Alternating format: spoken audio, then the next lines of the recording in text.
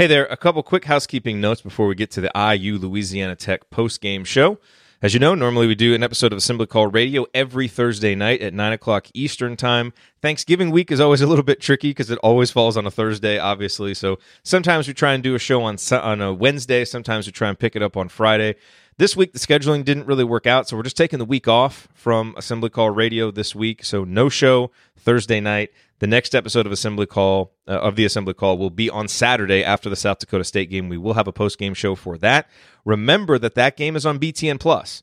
So, I know a lot of you, like me, you canceled your BTN Plus subscription. You're going to have to get it back up again, at least for this game, and then we'll have the post-game show for you right afterwards, as always, at assemblycall.com. But barring any type of schedule change, that is the last BTN Plus game for the season. So, you could also go get tickets to that game, over Thanksgiving holiday, a sub-200 opponent. Can't imagine that, the place is going to be packed or that tickets are going to cost a lot. And if you do want to go get tickets, go to SeatGeek because, SeatGeek has really revolutionized the way that tickets are browsed and the way that they're purchased online. They've got this really cool and really useful, useful obviously is better than cool, but it's a color-coded system, so you can actually see what kind of a deal you're getting on a ticket. And I found this really valuable. Just this past week, I bought my wife and I tickets to go see Hamilton. Hamilton's coming to Dallas-Fort Worth in June. And I wanted to go buy tickets, but it was at the Bass Performance Hall, which I've only been to once, but I don't really remember the seats and all, that kind of stuff. And so I wasn't really sure, okay, what are the good values here? I just don't have a lot of experience with the venue. Well, having that color-coded system to where I could see, okay, the green dots are the good deals, the red dots, those tickets are overpriced, that really helped me save some money on tickets that were pretty expensive. So, SeatGeek really helps you out there. Plus, every purchase is fully guaranteed, so that's obviously helpful. And they just have a big selection. I mean, you want to go to a musical, you want to go to a sporting event, you need tickets to the IU-Purdue game. They have those tickets there. So, whatever you need, SeatGeek is the place to go. It's a great experience. You're going to get good value. And that's why I use it. That's why I have it on my phone. That's why I feel comfortable recommending it to you. And SeatGeek will give you $10 off your first purchase. All you need to do is use our promo code.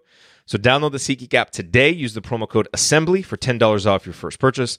That's promo code ASSEMBLY for $10 off your first purchase. All right, now let's get to it. The IU-Louisiana Tech postgame show. I am not on this postgame show.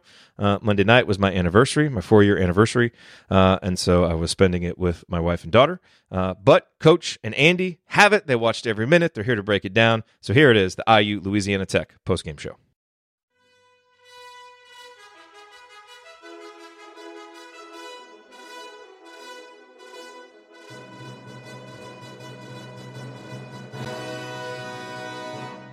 And welcome, Hoosier fans, to another victorious episode of the Assembly Call. Today, your Indiana Hoosiers defeated Louisiana Tech 88-75 after a great first 12 minutes of action that saw the Hoosiers jump out to a 39-16 lead in a dominating defensive effort and a dominating offensive effort, especially in transition offense. The Hoosiers looked to be maybe on their way to a somewhat easy victory, but that was not going to be the case. Louisiana Tech stayed in there, and Indiana led up at about the 8-minute mark of the first half, took a 52-36 point lead into the half. And again, everyone was wondering what kind of second half we were going to have. Well, the second half was not quite as enjoyable as the first 12 minutes. At one point in the first 8 minutes, I think Indiana had 9 turnovers, made some questionable decisions on offense, which led to a much tighter game than what the game should have been. And the final 88-75 leaves a lot of us wondering what happened in the second half, and I'm sure we'll hear from Coach Miller a little bit about that. I'm your host, Brian Tonsoni. I'm here with Andy Bottoms, and we will break it all down for you on this edition of the Assembly Call IU post-game show. And let's start this show the way we start every show, and that is with our banner moment. Our banner moment tonight, for me, started out when the ball was tipped off. I thought the energy in the building brought by the Indiana Hoosiers defensively really set the tone for that 39-16 outburst in the first 12 minutes. That was something that wasn't there in the last game against Princeton, which led to Indiana having to make some big-time adjustments in the second half and pulling that game out. I was really impressed with the stance, the active hands, the closeouts. Not every possession was defended well, but it did set the tone. And then on the other end, Indiana went out and pushed out the lead quite easily on the break. So I thought the approach that Indiana brought to the game is my banner moment. And now we'll talk here about making that a little more consistently. So our banner moment tonight, as always, is brought to you by our friends at Home Field Apparel, which was founded by an IU grad and remains based in Indianapolis. If you haven't been paying attention to what's been going on over at Home Field Apparel, you really need to go to their website, homefieldapparel.com, as soon as you can to check it out. Homefield still has the incredible, comfortable Bison Logan hoodie, which is made out of their soft tri-blend material. In addition to the Bison hoodie and the IU Basketball Champions t-shirt and the vintage sneakers design, Homefield has also been releasing an IU football-inspired design each week during the football season. Wait until you see what they have planned for the Purdue game, and I believe it just came out earlier today. Check out all of their unique vintage designs that you simply cannot find anywhere else, and certainly not on material this comfortable. Here's one final note that you need to know before you order. Because you're a member of the Assembly Call audience, you get a massive discount when you order at homefieldapparel.com. Use the promo code ASSEMBLY20 at checkout to get 20% off your entire order. That's ASSEMBLY20 for 20% off your order. Go to homefieldapparel.com today and get the most unique and comfortable IU apparel anywhere.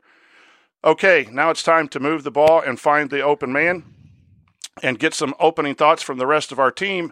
It's a two-man show today. Jared's off and Ryan is traveling the world like Ethan Happ. And so we have Andy with us today, a two-man crew. What is your bottoms line on this effort from the Indiana Hoosiers? Well, for potentially the first time ever, I'd like to quote Charles Dickens. It was the best of times. It was the worst of times, because I truly thought that the first 12 minutes of the game were about as good as IU has played all season, as you mentioned in your opening. I'm like calling my younger daughter over. We worked on defense at her basketball practice tonight. I'm like calling her over, like, look at what this guy's doing here and whatever. And then luckily she went to bed before the rest of the game was played, because there's a lot left to be desired at that point. But, like you, I really liked how the team came out at the beginning of the game. I thought they were really focused and was impressed by that. The offense was crisp. The defense, the rotations were good. Everything looked great. And then for about a 4-minute stretch there between the under 8 and the under 4-minute timeout, things got a little bit sloppy on both ends. They started to relax a little bit defensively, gave up some open shots, and then they stemmed the tide toward the end of the first half. They played a lineup that had Trayce as the 5, kind of got themselves out of some of the issues that they'd been having defensively. And so you kind of felt like they'd weathered the storm at that point. Beginning of the second half was really just poor basketball from both teams. And I think there were multiple opportunities for Louisiana Tech to take advantage. And some of that I credit to the IU defense to be able to force turnovers as well. But some of those were unforced in the same way the IU ones were. Just angles weren't there to make the passes that IU was trying to make. So I think from a coaching standpoint, you probably go away from this one feeling okay in the sense that you won the game. You had some really good moments, but there, for what seemed like maybe there wouldn't be as many teaching moments in the game, that certainly rectified itself from a coaching standpoint over the second half. And while the game never really got close enough, I think, to make anybody nervous, it got to 10 at one point. I think it got to 9, maybe in the final 2 minutes there after a turnover. Never really felt in doubt, but definitely a lot of missed opportunities from IU to put the game away against a team that I think was better than what they showed in the first half in Louisiana Tech, who would challenge for the Conference USA title. So, yeah, I mean, definitely a lot to break down. It was funny. You sit and you start to kind of prepare in your mind a little bit for what we're going to talk about on the show. And after the first little while, I was like, man, this is fantastic. And then you watch the rest, and I'm trying not to jam a pen in my eye, trying to get through the rest of it. But, overall, IU took care of business, played some of their best basketball over the course of the game. If you want to look at the positives, if you want to look at the negatives, then just look at the second half. Yeah, I think this was ultimately a game where we did a lot of good things, but when the play got sloppy, that's when you need a veteran point guard like Rob Finney, and his injury tonight only hurt us in a way that we couldn't get settled down when things were starting to go south there at the start of the second half. Justin had 2 turnovers. Al had 2 turnovers right away before the first media timeout, and I think there was another one. Like that was not the way to come out after a pretty solid first half. Up 16. The game of basketball, Andy, is a game of runs, and as fans, we love it when our team runs out to a 23-point lead. But water finds its level. That's going to come back into play. The shooting percentages were high for Indiana, so those things are going to level out throughout the course of the game. And so, at 16 points, you felt okay. This was a pretty good half overall. Maybe a little sloppy defensively at the end, but 52 points. The second half just was a struggle offensively from turnovers, bad decisions on shots, and that needs to be fixed in order to play some of the competition that we have coming up. But this was a top 100 team, and this was a team that went into Creighton and only lost by 10, and Creighton's thought to be a really good Big East team. So I think overall, again, it's better to win and to win by double digits against a top 100 team, your first top 100 team on the schedule, and feel like you need to learn from it, I guess, and we'll go from there. Yeah, I think you bring up Rob being out. I listened to a little bit of the pregame interview with Archie on my way home this evening, and he talked about Rob dealing with a myriad of injuries, I think is how he phrased it. I know Sean Morris on the broadcast brought up that he did kind of get hit in the head in the other game. So I think it's probably reasonable for everybody to probably jump to the conclusion that maybe they're looking for that. But Archie didn't mention that. Not that I necessarily think that he would. It just seemed like he was dealing with a lot. But it is, we talked about this leading into the game where Louisiana Tech, very perimeter oriented, not a lot of size. It was going to be a challenge for IU regardless. Certainly becomes more of a challenge when you really only have 3 true backcourt players available for the game. And I do think they needed to find somebody to settle them down, and Al did a good job of that in the first half. I thought he really struggled with his passing in the second half, and that was really the thing. Most of the turnovers were just poor passes trying to fit the ball into a space that wasn't there, a second late on making the pass.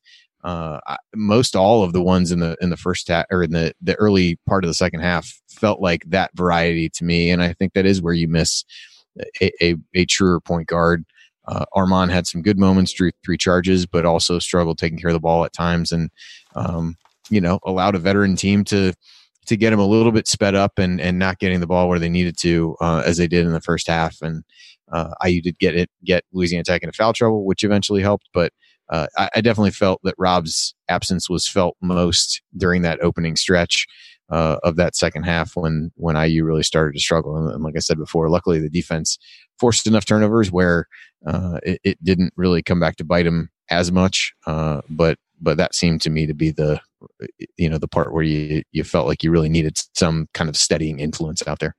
So in a game where Indiana wins by 13, 4 scorers in double figures, Trayce Jackson-Davis, 21 points and 11 rebounds. Durham with 18 points. Green with 16 points, 15 of which I believe were in the first half. And Joey Brunk, 12. And so we need to remember that that's pretty good offensive output for your Indiana Hoosiers. We will focus and talk here a little bit later about the number of turnovers were way too many, but don't lose sight of the fact that Indiana is putting multiple guys in double figures, and that depth it does wear teams out. And Indiana played poorly on offense in the second half, but Louisiana Tech was worn out trying to guard the size and the length of Indiana and was not able to take advantage of it. Now, will that play against a Florida State when you have a long stretch? I'm not sure it does, and that needs to be cleaned up here in the next week before the December 3rd game. But there's some hidden things within the box score, too, of the pace and the physicality and getting players in foul trouble and getting to the double bonus at 11-10 in the second half that really helped Indiana play through a tough stretch of offense. And so I would encourage fans to, yes, we are going to point out all of those deficiencies, because the second half just left you wanting more and more and more after a great first half. But there was a lot of solid play. And even behind the struggling second half, Indiana never, I think it got under 10 once very late. So I'm going to keep looking at this as somewhat of a positive, with a lot of film session coming forward. Yeah, I think you look from an offensive standpoint, I believe they finished the game, at least the way that I had charted it, at like 1.07 points per possession, which is not great. But when you consider just how bad the second half was, it was well under a point per possession in the second half. While at times in the first half, I think it was maybe at the might have been the under 12 timeout. It was like 1.8 something like that, which was just incredible. So it was, I think it's, if it was reversed and they played as bad at the beginning as they did in the second half, and things turned and played so well as well late in the game as they did at the beginning, it would probably be an interesting contrast in post-game shows, where I think the recency bias of watching how poorly they played makes us want to be, pretty down on what happened. And I think there's reason to be concerned about part of that. But when the game was really in doubt at the beginning, IU came out and jumped on them. And I think that's something that we really had not seen a whole lot from this team over the course of the season so far. It felt like they'd played most of their best basketball coming out of the locker room to start the second half. So this was the, bizarro Indiana, or whatever you want to call it, where they really came out and played well. But I thought Trayce, we mentioned wanting Rob as a steadying influence. I thought Trayce was the steadying influence tonight. Always provided somebody that they could go inside to. Played well, getting to the line again, 11 of 13 from the line, ended up with a double-double. He was, on a night when you didn't have the point guard as the security blanket, he was the security blanket tonight. And another really strong performance from him. Got a couple really good buckets, just, quick spin move to the baseline where he made a shot and got fouled. Good offensive rebounds at times to extend possessions, and just continues to be impressive with all the things that he can do. So if there was one guy who was a steadying influence, it was him tonight for me. I think he did a great job rebounding the basketball. I love the way he goes after the rebounds. A lot of them, most of them are two-hand rebounds just to go rip them down, and that quick explosion off the ground. And his post moves keep getting better and better and better. He catches the ball, he goes quick, and I think a couple times he might have been a little tired, missed some shots that we now expect him to make. And I think he only missed one free throw. I have too many things open for hosting the show, so I don't have the box score. He was 11 of 13. Okay, 11 for 13 from a post player. That does settle you down when things are going tough. You can't always play perfect. You need someone to settle you down, and it's nice that the post player did it. We do need a guard to play that role as well. Yeah, he also nearly killed a guy when he tried to dunk on somebody at the end of the game, which was impressive if he had been able to pull it off. Yeah, and you just, with our track record, you're like, okay, I appreciate that and I like it, but come away unscathed, please, because we don't want to talk about that anymore. Yeah, definitely. Anytime anybody on IU goes down, there's a audible sigh of relief whenever they get back up after the fact. What else stood out to you, Andy, that on the positive side, after our break here, we start talking about maybe some of the things that they struggled with tonight? I thought in the first half, Devontae and Al were both fantastic. They led the team in scoring. They both struggled in the second half, so we'll get into that, I'm sure. But if first half, Al had 12, Devontae had 15, and they both just played really confidently but smart. Al did have a couple turnovers in the first half, I believe. One of those, I'm not sure I would pin on him, that somebody mishandled the pass,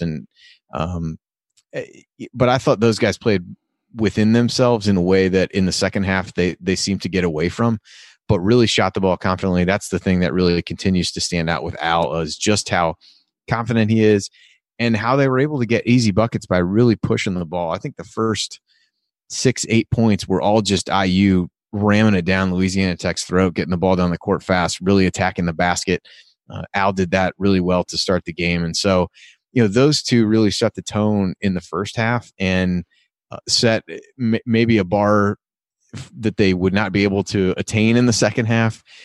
But that was really the other thing that stood out to me. And it feels like almost a different game when you think back to those first 12 minutes or so. But I thought they moved well without the ball, repositioned themselves to be able to get open threes and knocked them down, which, as everyone knows, is something that this team has struggled to do. Certainly did not shoot the ball as well in the second half. 0 of 6 from 3-point range in total for the team, not just those guys, and even only 32% from the floor in total. But I thought the first half they really got IU off to a good start by being aggressive, by being smart, and really by finding ways to get themselves open off the ball for good looks and taking advantage of those once they got them. Both those guards did a great job, I think, getting the game to where it was at 16 points at halftime. And then it always looks bad when you turn the ball over and the decisions are somewhat lackadaisical. They weren't really aggressive mistakes, and that is on Al and that is on Devontae. But again, the things that you mentioned, the shooting, I saw Devontae do a nice job of tagging a guy. Race Thompson lost a guy on the wing or had lost a step, and Devontae was there, and I think either caused a travel or a deflection that turned into an Indiana fast break. And I thought there were a lot of those moments, but those two guys I thought really sparked Indiana and got off to a good start. And then their turnovers, we still have that memory of bad Devontae, good Devontae, and when he makes some mistakes, we all jump to the conclusion that it's going to be a rash of bad Devontae. But if we charted tonight's game, I imagine it would probably be a better Devontae than an overall bad performance. And it's always good to get that on film and remind him what he needs to do. But Durham's production has just been fantastic, I think, all year. 18 points. The turnovers way too many, but you do need that production from the guards. So coming up, we will continue our breakdown of Indiana's loss. I'm reading the script. Indiana's victory over Louisiana Tech. I will point out today's meaningful moment you might have missed, and then we will go inside the numbers and highlight the most important statistical notes from the game. You're listening to the Assembly Call. Stick with us.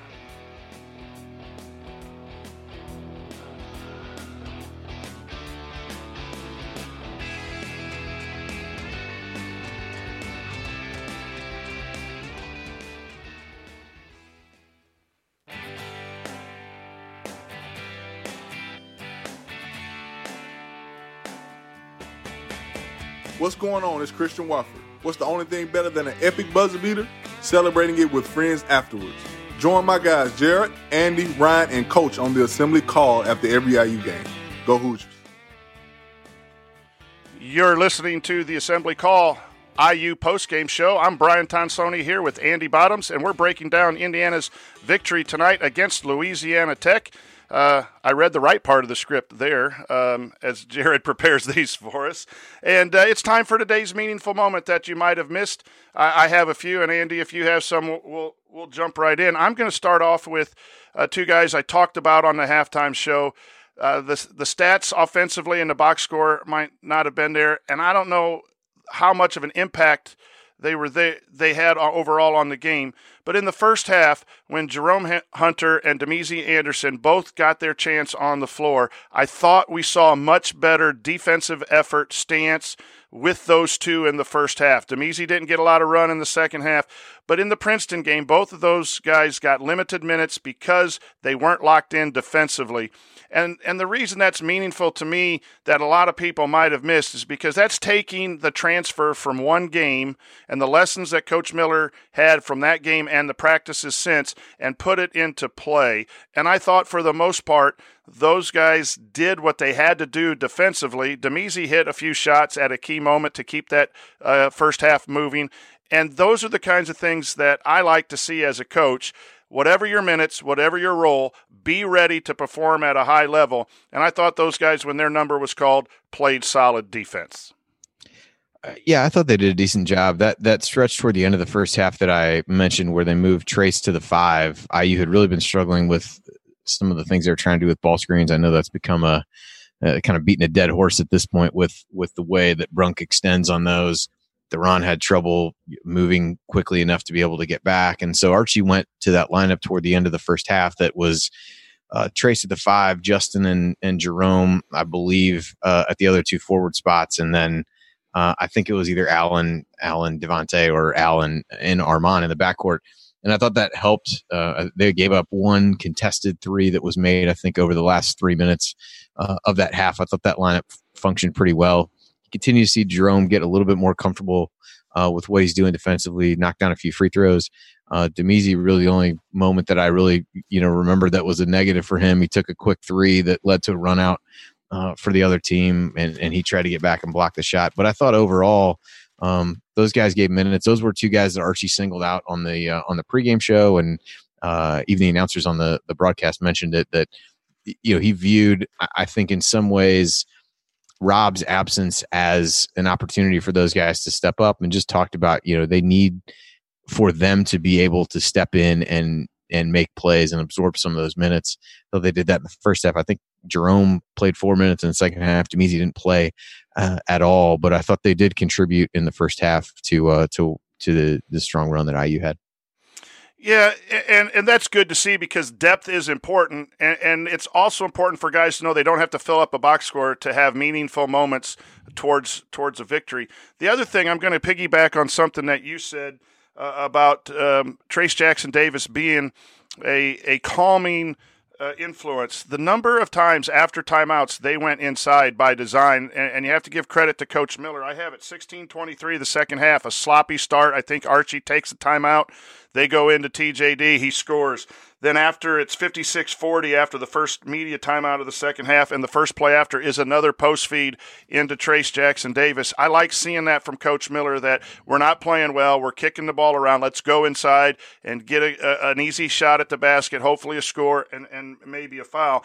And then several times after a couple bad possessions, Indiana deliberately went inside. I know that's something that we all saw, but to see the production coming out of timeouts and coming out of bad series of play, to have someone like that you said calmed us down, but it was a team effort in getting him the post play. It's just really nice to have a guy like Trayce Jackson-Davis that you can go to in tough times. Yeah, Sean Morris brought it up on the broadcast. I don't know, Jared mentioned this the other night, that maybe being a dad has made him seem better, but I found myself agreeing with him a lot. And there was one sequence where they ran the same play a couple times in a row, or a couple times within a few possessions of one another, and basically was just saying, hey, if they can't stop it, continue to go to him. And so IU does a pretty good job of screening inside to be able to give him just enough of an opening to be able to get there. And Louisiana Tech at times was really aggressive double teaming the post. That led to him being able to make that quick spin move to the baseline. That was a really good play. And you mentioned earlier that he continues to look more comfortable with his post moves. I feel like you just see a little bit more from him every game, where you see him learning, you see him making adjustments, even in game. And so that, real quick spin gave him a basket. And so I think they're just going to continue to find more and more ways to get him involved. But he produced, really made a number of baskets or free throws that didn't allow Louisiana Tech to get close enough for anybody to really sweat it out. And my third meaningful moment that you might have missed is Justin Smith's play on defense. I know there was a lot of talk in a variety of places that I was getting messages from that Justin was struggling, and he might have not scored a lot, but I thought his awareness on the weak side, several times he was contesting shots at the basket. One time he had a nice block and was wrongly called by those officials, those Bo Borowski wannabes. That was a sweet block on that side. He gets a back tap steal on a fast break late. He had several transition deflections where Louisiana Tech was trying to push the ball.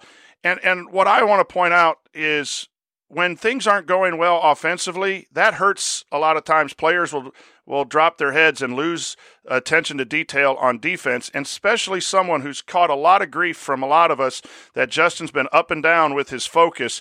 To see Justin, what I thought was really locked in, they put him on the Archibald kid who scored over 20 points tonight, was really hot late. to see Justin stay locked in on the defensive end might have been something that a lot of people miss, because we as fans always look at the box score and the ball going in the basket. But I want to give kudos out to Justin Smith for staying locked in and making some really key plays defensively while the offensive game wasn't his sharpest tonight. Yeah, we were texting a little bit about that during the game. I would agree with you that I felt like he stayed locked in defensively, continued to play hard on that end of the floor and make some positive contributions. He just struggled to really get himself going offensively. We've talked about that. I know Chad has brought that up about how important it feels like it is for him to see one go through the hoop pretty early in the game.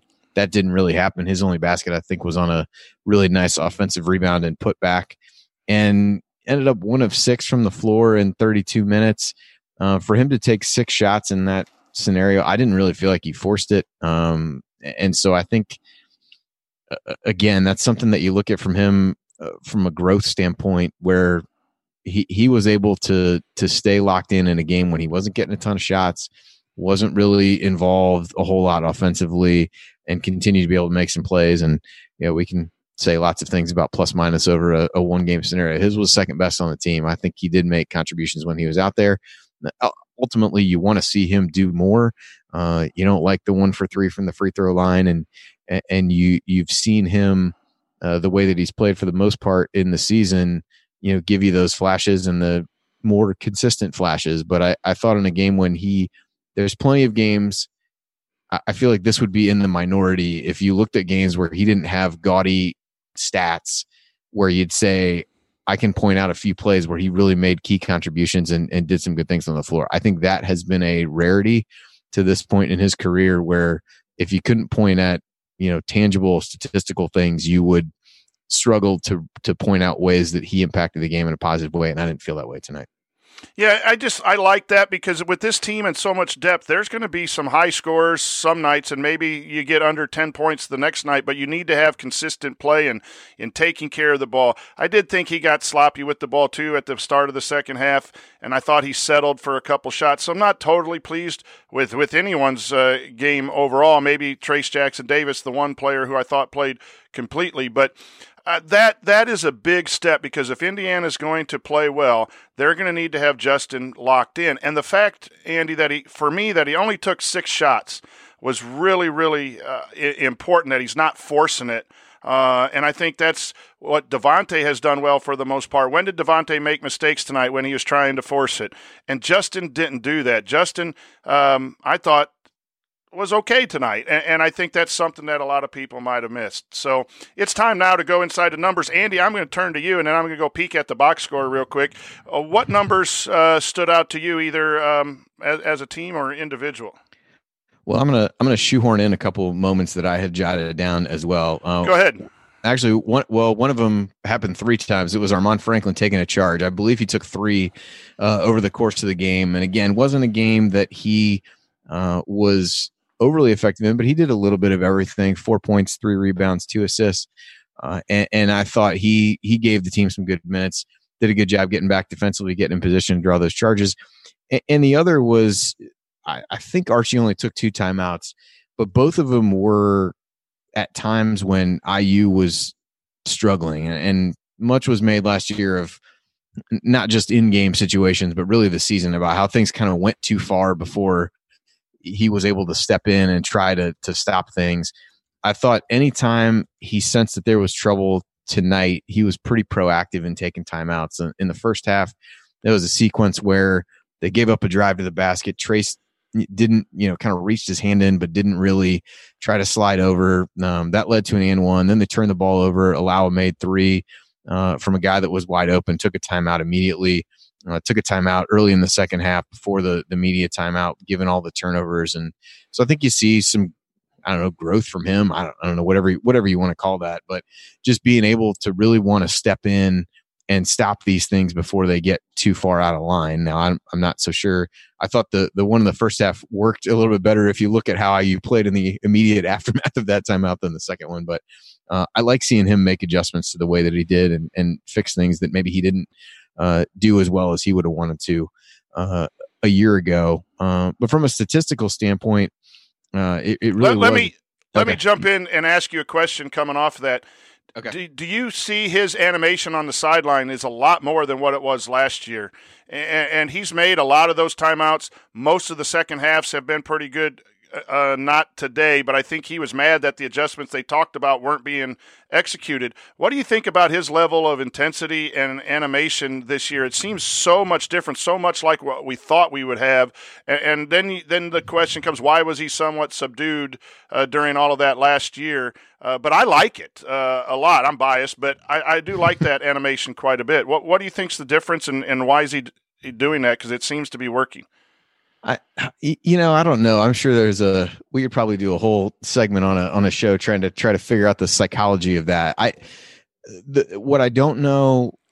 So I will say that potentially this year he's got more of the, I'm going to go to the quote unquote, his guys argument here, but he's got more guys that he, I don't know if he feels can handle that kind of coaching, or that want that kind of coaching, or that, are guys that he really has a better handle on their mindset and motivation and those kinds of things.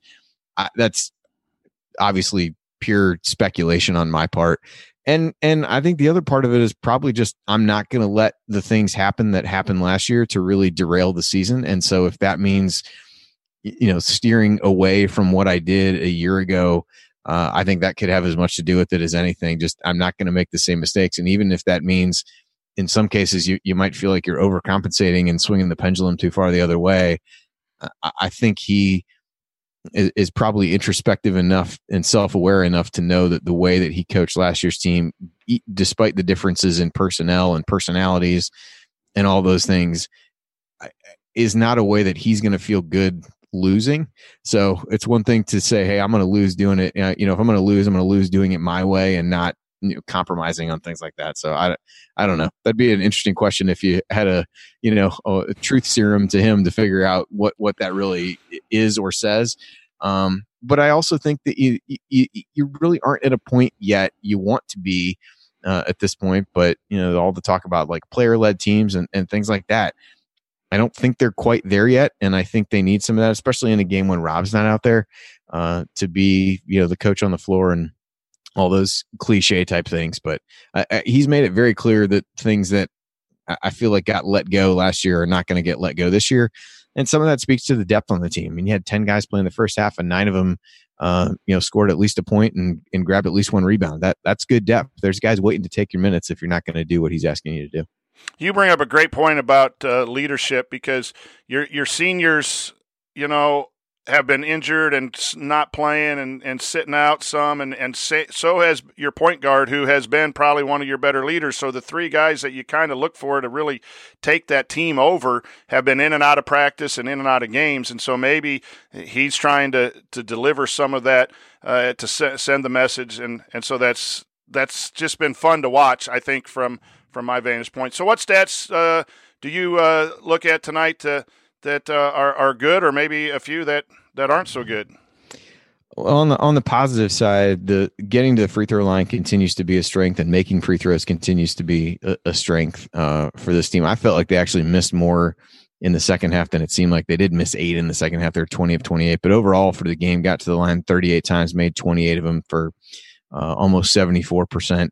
That continues to be a strength, and that really tonight, when the offense was struggling a lot in the second half, was a way to get easy points. The fact that they got Louisiana Tech in foul trouble, got themselves in the bonus and the double bonus pretty early, allowed them to kind of coast along, I guess you could say, from an offensive standpoint after that. So that is a positive. The 3-point shooting in the second half was not, I think there was not really, I wouldn't even call it fool's gold in the first half, because the quality of the 3-point shots that IU got in the first half, when they were 6 out of 13, was so much better than the ones they got in the second half. So I don't think that's Louisiana Tech duped you into shooting threes and you made some, so it felt like you were better than you actually were. I just thought the quality of the shots there was far better than what we saw after that. And on the the negative side, it has to be the turnovers. We talk about wanting to have 12 for the course of the game. They had 12 in the second half, and just really came in bunches at the beginning of the second half. That was probably the most disappointing part. It's one thing to not get great shots. It's one thing to miss shots, and they did miss some shots around the basket that I think more often than not they're going to convert. But it was really just the turnovers and the somewhat careless nature, at the very least preventable nature, of so many of them that really stood out. Overall, defensively, allowed Louisiana Tech to shoot almost 50% from the floor. I thought at times really got themselves out of position by the way they hedged on ball screens. And you can see the one theme that has really, to me, been regardless of the opponent, that opponents are really, anytime Trayce and Joey, or not Trayce, Deron and Joey are on the floor, they're putting those guys in as many ball screens as they possibly can and trying to see what happens. And I think there are times when guys do a really good job of covering for each other and rotating and cover up some of those mistakes. And there's other times it really gets everybody in rotation. And Louisiana Tech did a good job of spreading the floor, given their size and what they want to do offensively, and made it really hard to get out the shooters. So that continues to be a potential problem area as you look forward. If they can't get some of those things straightened up, you may see more of those smaller lineups. That ball screen coverage, I did a breakdown of it in the community, and it's just frustrating that Joey has some struggles. He goes out too far, and then he's a little slower to recover. I wonder if he can just close out a little, hedge a little bit less, or is it just his momentum gets going? I'm not sure what's going on, because Trayce Jackson-Davis, Justin Smith, those guys, when they hedge, they get the ball going backwards, which is the goal of a high hedge, and then they can recover. I thought there was some decent backside rotation at times, but when there's not, or you have to over-rotate to the man crashing at the basket, that leaves those corner threes open, and teams are going to hit that all year. So I think that needs to be fixed. And, boy, in 5 or 6 games, Joey especially just really runs out a little bit out of control and doesn't break down into a stance and where he's able to take a next first step back to recover.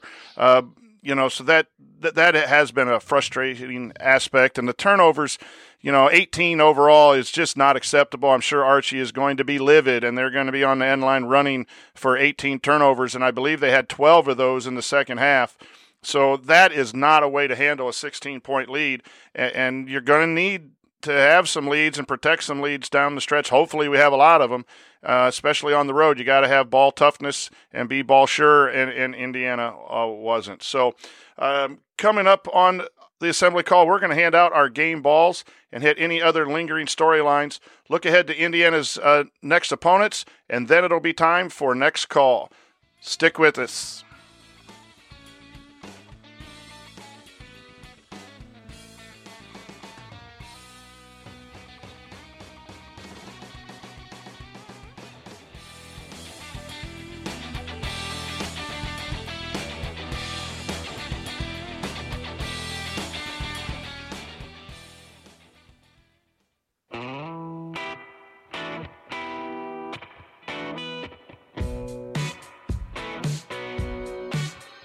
This is Jordan Halls, and I never miss a shot or an episode of the Assembly Call.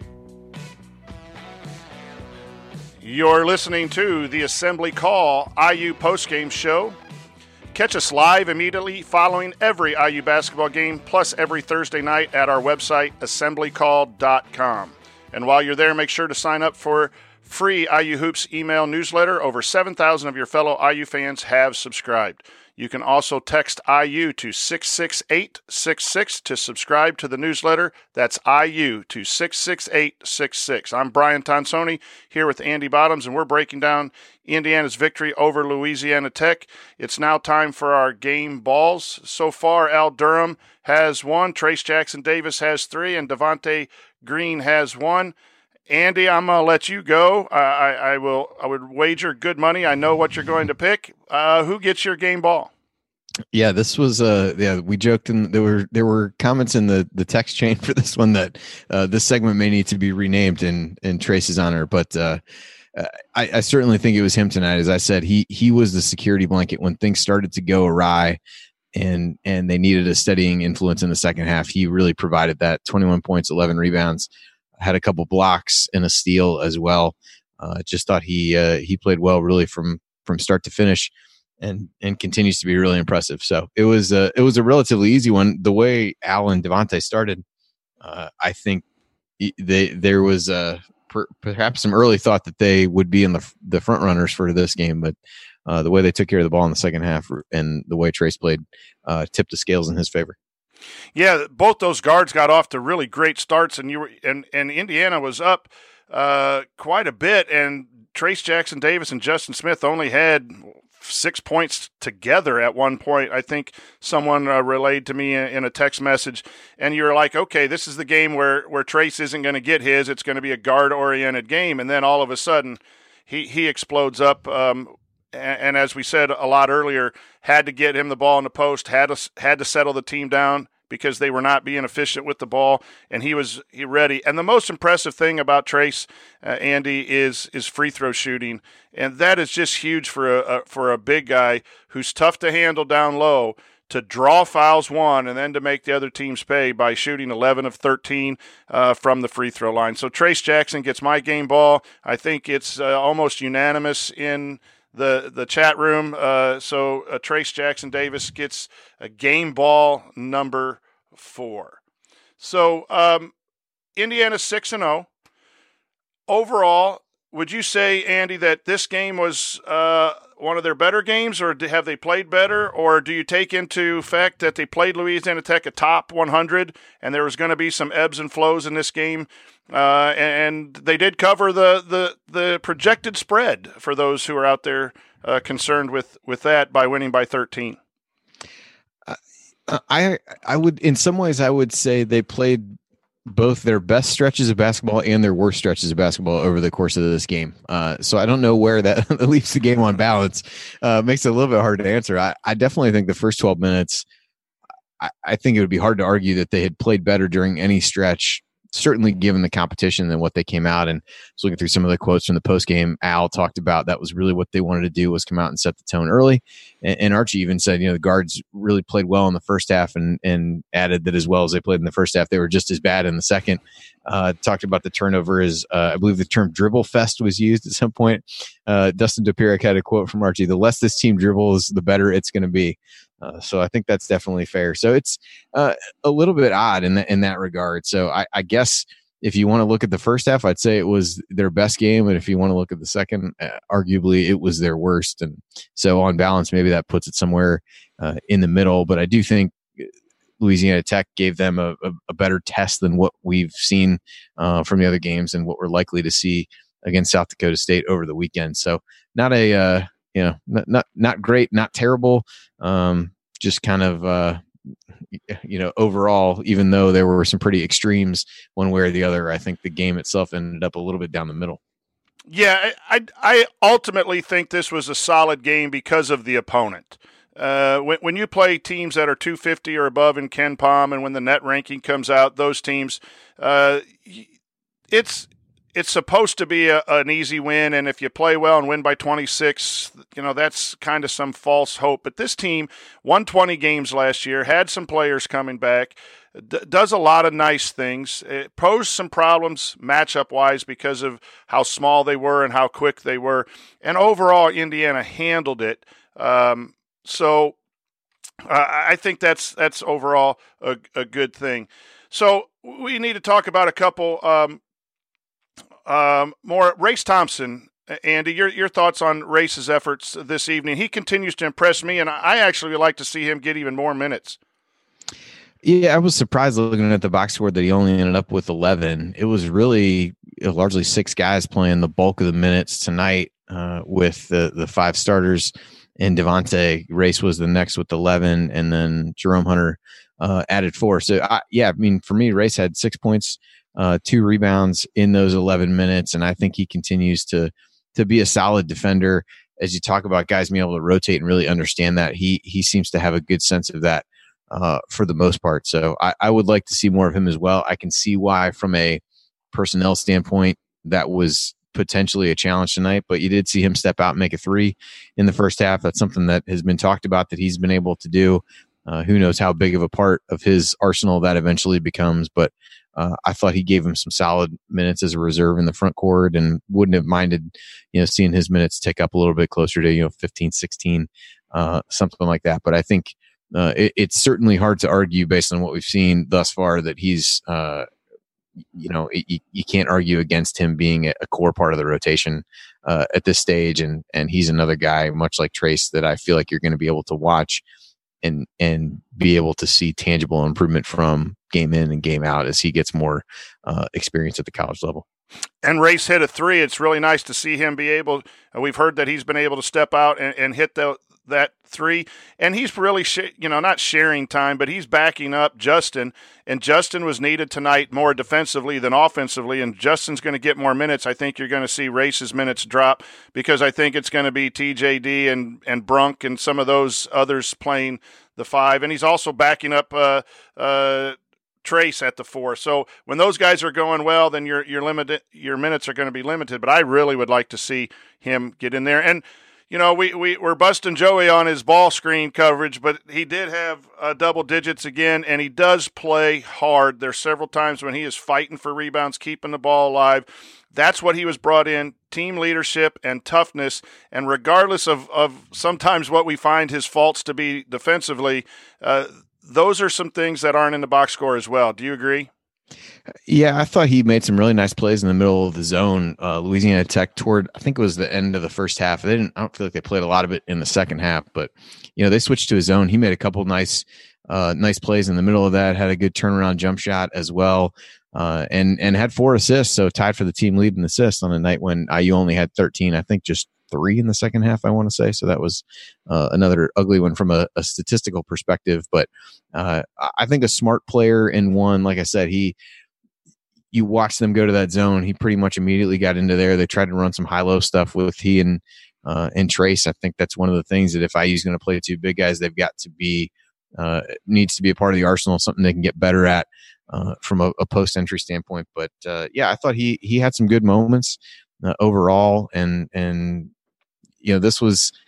I think in the way that the game was a little bit of the good and a little bit of the bad for this team. I think it was a little bit of the good and a little bit of the bad for him. You certainly see, based on what he did and how he produced, and from a basketball IQ standpoint, all those kinds of things, you see why Archie wants to keep playing him when you compare him to a guy like Race that we talk about. How do you get more minutes? And you see some things that he needs to get better at from a defensive perspective, which is really the bigger issue for him. But being able to hit a few, kind of mid-range jump shots is a positive for him. I think you see some of the offensive skill that you'd like to, and there needs to be some level of spacing. So if he's able to hit that 10, 12 footer in the lane, that becomes an important shot for IU offensively.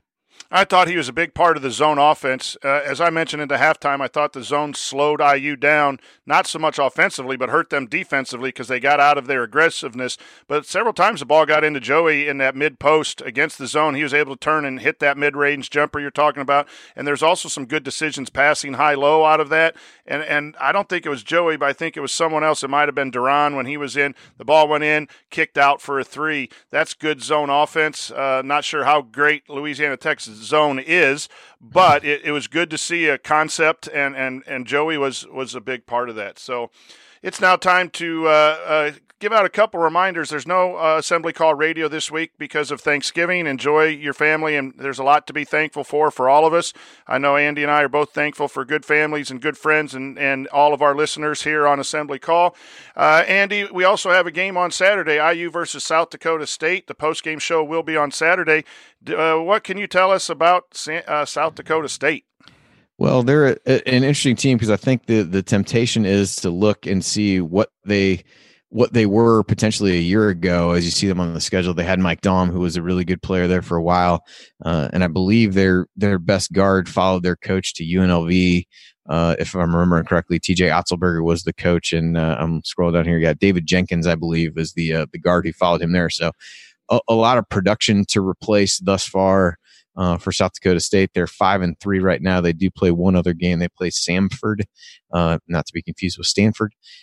Between now and when the IU game is, they've lost to all the better teams they've played. They lost by 18 at USC, lost by 17 at Nebraska, and by just 7 at Arizona in their one of their last games. So a team that to me IU should again be able to handle. You want to see them jump on them early and be able to sustain that effort for a bit longer than what we saw tonight.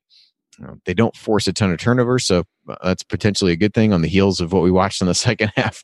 Their defensive numbers from an efficiency standpoint are not very good. They're 241st right now as I look at it, so have done a decent job of limiting opposing shooters, but really in any of the other four factors haven't been particularly good, and they have not shot the three well, which is probably a sign they'll hit about 14 when they come into Assembly Hall on Saturday. And they have shot twos well, 56% on twos. So those are really, from a team standpoint, the stats to look at. IU favored at this point by 18, it looks like, on Ken Palm. And so, again, a game that IU should feel relatively comfortable in, and really the last one for IU to potentially have a little bit easier time of things before they get into the gauntlet that starts with that Florida State game in December. So you don't want to see IU look ahead. I think from IU standpoint, you're kind of playing against yourself a little bit in these scenarios. And on the heels of tonight's game, you want to see them start the game with the same ferocity that they started tonight's game, but can they sustain that a little bit more, take better care of the basketball, and kind of get back to some of the good habits that we saw early in this game, to build on those as you head into the tougher part of the schedule. You are listening to the Assembly Call IU postgame show. Remember that because you're an Assembly Call listener, you get 20% off your entire order at homefieldapparel.com with the promo code Assembly20. So if you want a great deal on the most comfortable and unique IU apparel that you'll find anywhere, go to homefieldapparel.com and use the promo code Assembly20 for 20% off your entire order. Okay, Andy, it's time for your last call. What impression of the Hoosiers is going to stick with you after tonight? I feel like I need to go rewatch the first half before I go to bed. That'll leave me feeling a little bit better. I would encourage other people to do the same, or if you didn't watch the game, just shut it off after you get to the half. But maybe even the first 12 minutes, you can really save yourself some time. It was, you looked at this game of the November games, and this was the one that it felt like you'd learn the most about this team because it would be the most challenging. And I think in some ways you can look and say that you did learn a little bit about what this team can be, maybe not at its peak, but playing close to its peak, even without Rob. And then in the second half, you see what this team might look like without him, and how the backcourt depth is a bit of a slippery slope at this point, given the number of games that IU has already missed and what you have there. So it was, kind of like we've said throughout, an uneven performance that if you want to focus in on the things that IU did well in the first part of the game, you come away with a really positive impression and feel good about what this team is going to look like going into a more difficult portion of the schedule. If you watch only the second half, you're probably scared to death and don't feel great about it at all. And I think the truth probably is somewhere in the middle for this team right now. But they are 6-0, and there's something to be said for that for sure. There are other teams in the Big Ten who can't say the same. And so I think that is a positive. The depth continues to be a positive, where you've got guys who you can turn to who are going to come in and contribute in what could be a small number of minutes, what could be double-digit minutes off the bench. And you've got a guy in Trayce that I think you're really able to build around.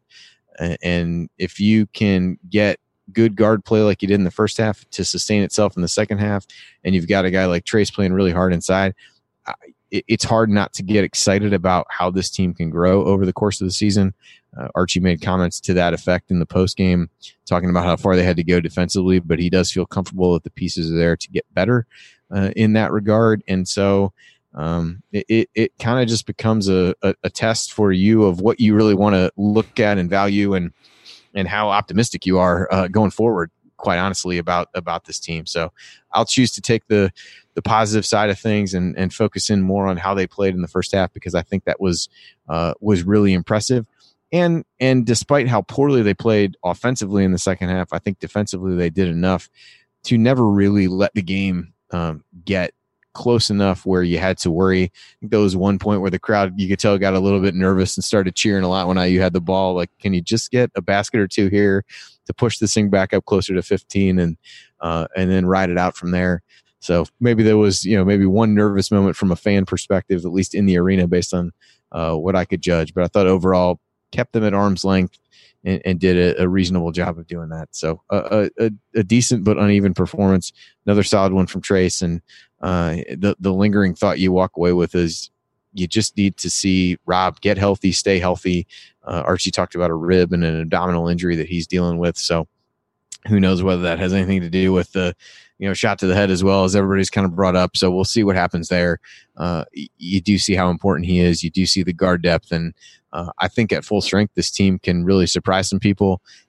We just haven't seen the team at full strength. That Zach Osterman had some crazy stat before the game last time the full complement of scholarship players had been available. So that's a little bit frightening and has become far too commonplace at this point. So I would love to see what this team can be like at full strength, because I think you saw enough with the guys that they had tonight to feel good about it. It just is a matter of when and if that's going to happen and for how long. Yeah, I believe the first 12 minutes is what Indiana can play at its best, with the ball moving and with great defensive effort.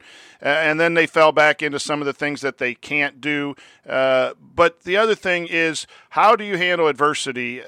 The whole second half was a struggle, and Indiana never really got underneath 10 points or were put in position to have a devastating loss on your home court with that big win. And we're seeing a lot of teams struggle to get wins and to get wins against different levels of competition across the spectrum of NCAA men's basketball. So good win for Indiana. Top 100 team on KenPom. We'll take it. We'll move on. We'll see the next game on Saturday. And that's it. We're done. No more questions. I guess Ryan needed to get some cereal. So that will do it for us on this edition of the Assembly Call IU Postgame Show. If you want to see us do the show live and be part of the live chat, make sure that you subscribe to our YouTube channel, youtube.com/assemblycall.com. And don't forget to go to assemblycall.com or text IU to 66866 to join our free email newsletter. Special thanks to longtime listener Bob Thompson, who produced much of the music you hear on the show. And thank you for listening. We'll be back to talk IU hoops again with you on Thursday night. Until then, keep your elbows in and your eyes on the rim, and go Hoosiers.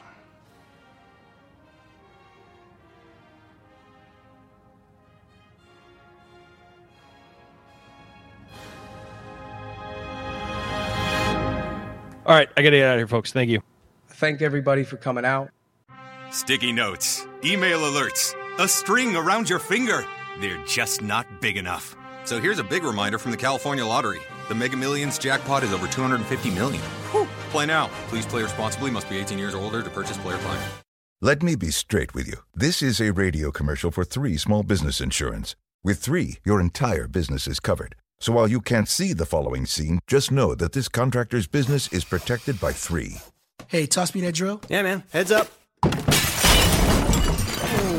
that looks expensive. Now this is an insurance moment. But 3's got it covered. 3 is a product of Berkshire Hathaway Direct Insurance Company. 3, no nonsense, just common sense. Some people just know the best rate for you is a rate based on you with Allstate. Not one based on Carol. She's more focused on hitting a high note than the car in front of her. Why pay a rate based on anyone else? Get one based on you with DriveWise from Allstate. Not available in Alaska or California, subject to terms and conditions. Rates are determined by several factors, which vary by state. In some states, participation in DriveWise allows Allstate to use your driving data for purposes of rating. While in some states, your rate could increase with high-risk driving. Generally, safer drivers will save with DriveWise. Allstate Fire and Casualty Insurance Company and affiliates, Northbrook, Illinois.